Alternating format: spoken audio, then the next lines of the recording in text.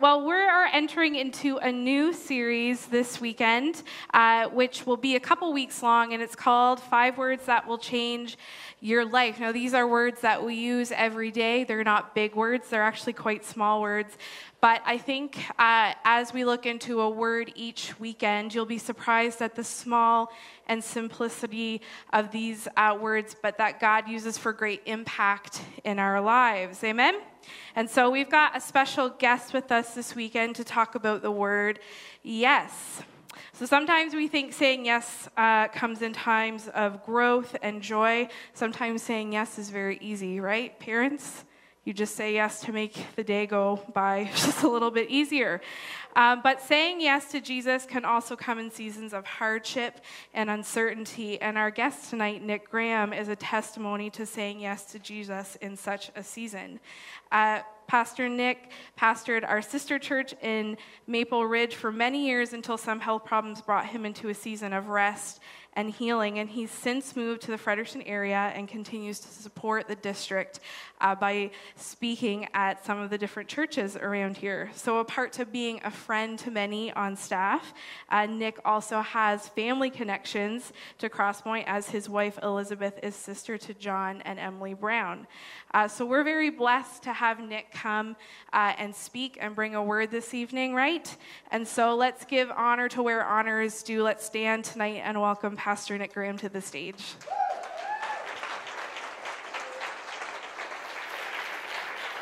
Thank you.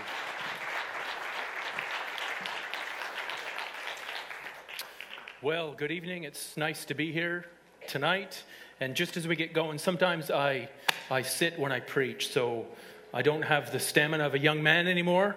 So if you forgive me for sitting for a little bit of my sermon, but my name is Pastor Nick, and I'm delighted to be here this evening. My family and I have been on the receiving end of some gifts from the church and the staff over the last several years when we needed it. And it's my pleasure to be here this evening serving in for you folks this evening when you need a little bit of help. And you know, church, this is how families are supposed to work, right? Paul reminded us in Galatians chapter 6 to carry each other's burdens. And in this way, you will fulfill the law of Christ. I got a little bit of an echo here. Can we kind of fix that? And Paul also reminded us, if one part of the body suffers, every part of the body suffers with it.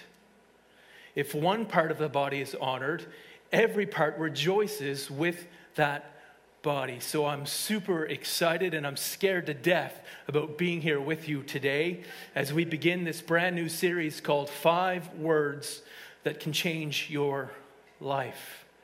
As the pastor just mentioned a few minutes ago, up until 2017, I had been the lead pastor of the Maple Ridge Wesleyan Church.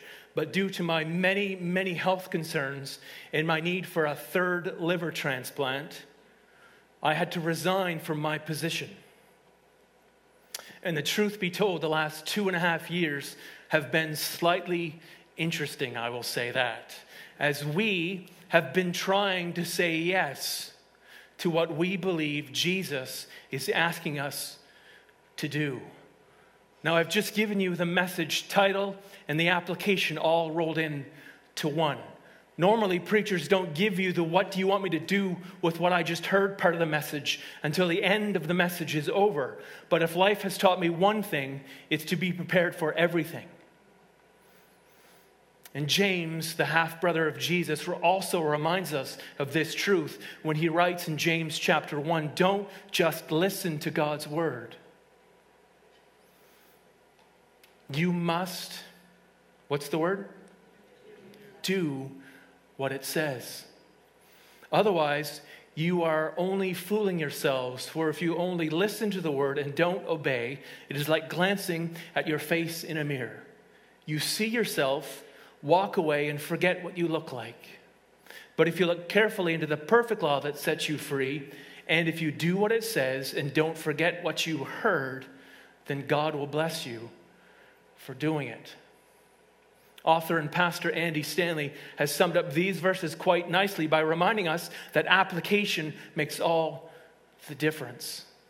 It's simply not good enough for us to hear the word of God. For the Word of God to do any good in us and influence those people around us, we've got to apply what God is telling us through His Word. So application makes all the difference. So today I'd like to direct your attention to two distinct yet awesome passages in the Gospel of John, where we get the indication that followers of Jesus are to do whatever it is that Jesus is asking us to do, to say yes to Jesus. Let's begin, first of all, with John chapter 2. For those of us that have our Bibles, this is our first recorded miracle of Jesus. And I'm reading from the New Living Translation, if it might sound a little bit different than what you're used to. John chapter 2, we're starting off first. There was a wedding celebration in the village of Cana in Galilee. Jesus' mother was there, and Jesus and his disciples were also invited to the celebration. Verse 3, the wine supply ran out during the festivities, so Jesus' mother told him they have no more wine. Dear woman, that's not our problem, Jesus replied. My time has not yet come. But his mother told the servants, do whatever he tells you. Standing nearby were 6 stone water jars used for Jewish ceremonial washing. Each could hold 20 to 30 gallons. Jesus told the servants, fill the jars with water. When the jars are filled, he said, now dip some out and take it to the master of ceremonies. So the servants followed his instructions. When the master of ceremonies tasted the water that was now wine, not knowing where it had come from, though, of course, the servants knew, he called the bridegroom over. A host always serves the best wine first, he said. Then when everyone has had a lot to drink, he brings out the less expensive wine. But you have kept the best until now. This miraculous sign at Cana in Galilee was the first time Jesus revealed his glory, and his disciples believed in him. While we aren't given too many specifics, we do know that Jesus' mother had been invited to a wedding in Cana. According to author Leonard Sweet, these types of festivities lasted way longer than our weddings do of this day, primarily because guests had a great distance to travel to get to a wedding. We're also told from this scripture passage that Jesus and his disciples had been inviting, leading us to believe that this was some sort of relative to Mary and her son, Jesus. While the wedding festivity was going on, there was a major problem. And John lets us in on this in what he writes in verse 3. The wine supply ran out during the festivities. Now, the equivalent to running out of wine in those days would be me inviting you over to my house for brunch. You know what I'm talking about. Eggs, bacon. Oh, yeah. Homemade toast, juices, jams. Man, I'm starving right now thinking about it. But me running out of bacon long before you ever show up to my house. Now, you'd be steamed at me, wouldn't you? I'd be steamed at me. And everybody else coming to our brunch would be steamed because there is no bacon. Well, this is the kind of same idea that happens when you run out of wine at a wedding. It was crisis mode. So Jesus' mother, sensing the tense situation, becomes involved. And she reached out to Jesus and she said to him, they have no more wine.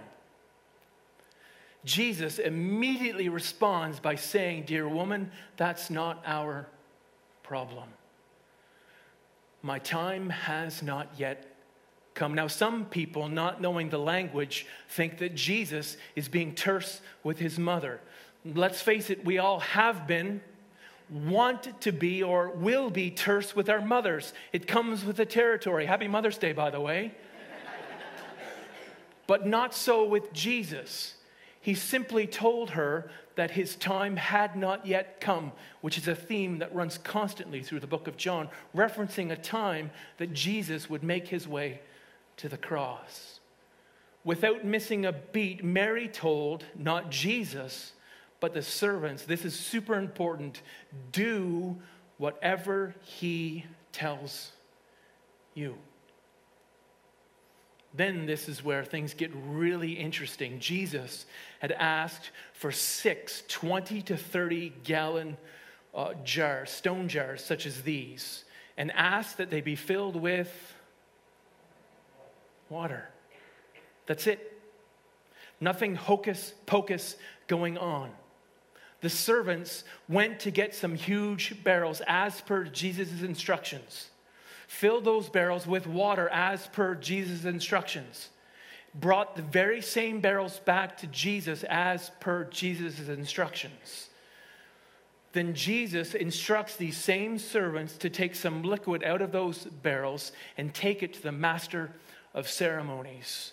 So the servants followed his instructions. When the master of ceremonies tasted this new wine, he literally blew his top. We know this because of the exchange that occurs for us next. A host always serves the best wine first. Then, when everyone has had a lot to drink, he brings out the less expensive wine. But you, my friend, have kept the best until now. Please don't miss this, church. The miracle of turning the water into wine occurred because somebody said yes to what Jesus asked them to do. That's super important to understanding this chapter of John chapter 2. Somebody said yes to Jesus. So hang on to that truth and flip over to the end of John's gospel, John chapter 21. John chapter 2 records for us the first few days of Jesus' public ministry, and John chapter 21 records for us the last few days of Jesus' public ministry. And if you've never taken the time to read the Gospel of John, the power of Jesus, the authority of Jesus is on full display in this gospel. John chapter 21, starting to read at verse 1. Later, Jesus appeared again to the disciples beside the Sea of Galilee. This is how it happened. Several of the disciples were there. Simon Peter, Thomas, nicknamed the twin, Nathanael from Cana in Galilee, the sons of Zebedee, and 2 other disciples. Simon Peter said, "I'm going fishing." "We'll come too," they all said. So they went out in the boat, but caught nothing all night. Now let's just pause here for just a second and imagine the scene. The disciples had spent the better part of 3 years with someone whom they thought was going to change the world. They saw this God-man heal the sick, raise the dead, cleanse people from various skin diseases, and feed literally thousands of people. But at that moment in time, it was gone. Jesus had resurrected himself from the dead and told the disciples to go to Galilee and await further instructions. But like all good men, they grew bored. So they decided that they need something to do. So what did they do? Well, they went back and did what they did before they met Jesus. Back to the watering hole, the fishing hole, because they were fishermen. We're told that the disciples were out all night fishing, but they didn't catch one thing. This reminds me of the time that I took my youngest daughter fishing. Both of my girls had never been fishing before, and I'd only been fishing when I was a little bit younger than I am right now. On my daughter's very first cast, the first time she'd ever been fishing, ever, fishes it, brings back a pretty decent-sized bass, while the rest of us caught absolutely nothing. That's still how our fishing trips go today. One of them will catch something. The rest of us won't catch a thing. So I don't feel too bad whenever we do go fishing, because even seasoned fishermen don't often catch fish, especially the ones in our story. But then I'll have you notice that something spectacular happens. The disciples come face to face with a resurrected Christ. Well, let's continue on reading our story at verse 4. At dawn, Jesus was standing on the beach, but the disciples couldn't see who he was. He called out, "Fellows, have you caught any fish?" "No," they replied. Then he said, throw out your net on the right-hand side of the boat, and you'll get some. So they did, and they couldn't haul in the net because there were so many fish in it. Then the disciple Jesus loved, that's John, said to Peter, it is the Lord. When Simon Peter heard that it was the Lord, he put on his tunic, for he had stripped for work, jumped into the water, and headed to the shore. Verse 8, the others stayed with the boat and pulled the loaded net to the shore, for they were only about 100 yards from the shore. When they got there, they found breakfast waiting for them, fish cooking over a charcoal fire, and some bread. Bring some of the fish you've just caught, Jesus said. So Simon Peter went aboard and dragged the net to the shore. There were 153 large fish, and yet the net hadn't torn. Now come and have some breakfast, Jesus said. None of the disciples dared to ask him, who are you? They knew it was the Lord. Then Jesus served them the bread and the fish. I'll have you notice, church, that not one of the disciples had to question who it was speaking to them. They knew immediately that it was the resurrected Christ. He had spoken to them, and they did what he told them to do. Put your net on the right-hand side of the boat. And they were able to haul in over 150 huge fish. So where am I going with all this? Well, I already told you the application of this sermon. The what do you want me to do with what I just heard part of the message is say yes to whatever Jesus is asking you to do. Some of us have a pretty good idea what Jesus has been asking us to do. He's been after us for quite a while, asking us to give up gossip. He's been asking us to take that volunteer position. He's been nudging us to spend more time with our family. He's been asking you to give more of your time, your talent, and your treasure to the local church. Some of you have a pretty good idea as to what Jesus is asking or what Jesus has been asking you to do.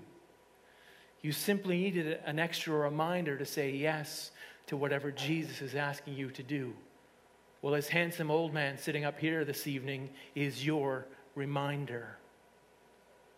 Remember, church, that delayed obedience is disobedience.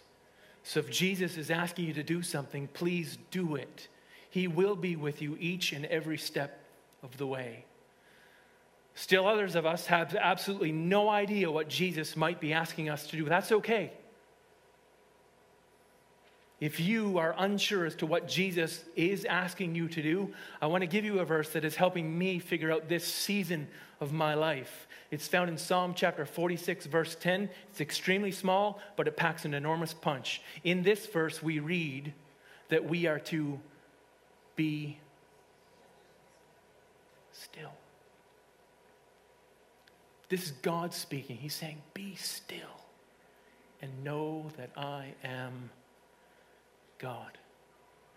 You see, loved one, in order to tune into God, you've got to tune down the world.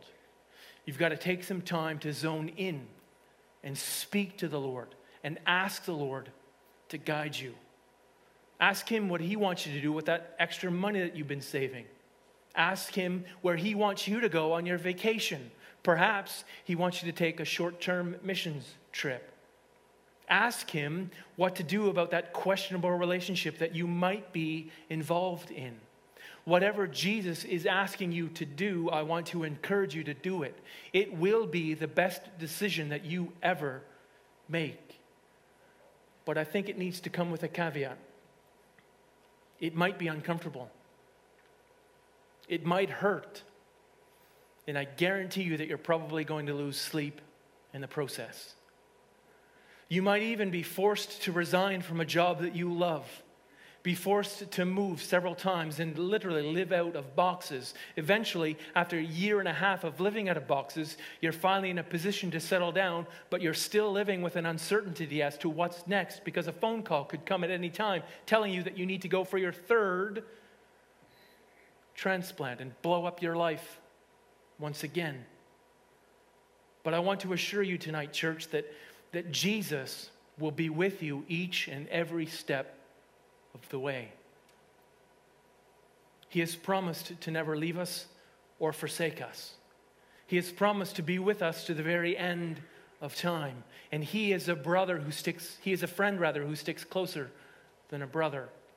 And we have this beautiful promise from the book of Isaiah: when you go through deep waters, and you will, God said, I will be with you. When you go through rivers of difficulty, and you will, God said, you will not drown. When you walk through the fire of oppression, you will not be burned up. It'll feel like it, but you will not be consumed. Why? Don't miss verse 3. For I am the Lord your God, the Holy One of Israel, your Savior. So I wonder how many of us will say yes to whatever Jesus is asking us to do. I wonder how many of us will leave our comfort zones and surrender our way and say yes to Jesus. How many of us will say yes to whatever that Jesus is asking us to do? Please remember, church, that God will not ask you to do something that is contrary to his word. He'll not ask you to kill someone even though you want to. He'll not ask you to step out on your spouse. God will not even ask you to withhold your tithe. Those things are completely contrary to the word of God. He will, however, ask you to take one step of faith, and he will reward you with that one step of faith by asking you to take another step of faith. So as we seek to land this plane today, perhaps you'd like to come forward and signal your intentions. Perhaps you want to turn around and find a friend and tell them what you believe that Jesus is asking you to do. As we prepare to sing our final song, I would like to leave you with one more verse that is good for us to remember, and I think it goes exceptionally well with us remembering and us figuring out what Jesus wants us to do, and it's found in 2 Corinthians chapter 15, verse 58. And Paul writes this: therefore, my dear brothers and sisters, stand firm. Let nothing move you. Always give yourselves fully to the work of the Lord, because you know that your labor in the Lord is not in vain. When we say yes to what Jesus is asking us to do, it's always worth it. It's always to and for our benefit. However you choose to respond, please remember that application makes all the difference. Would you pray with me tonight?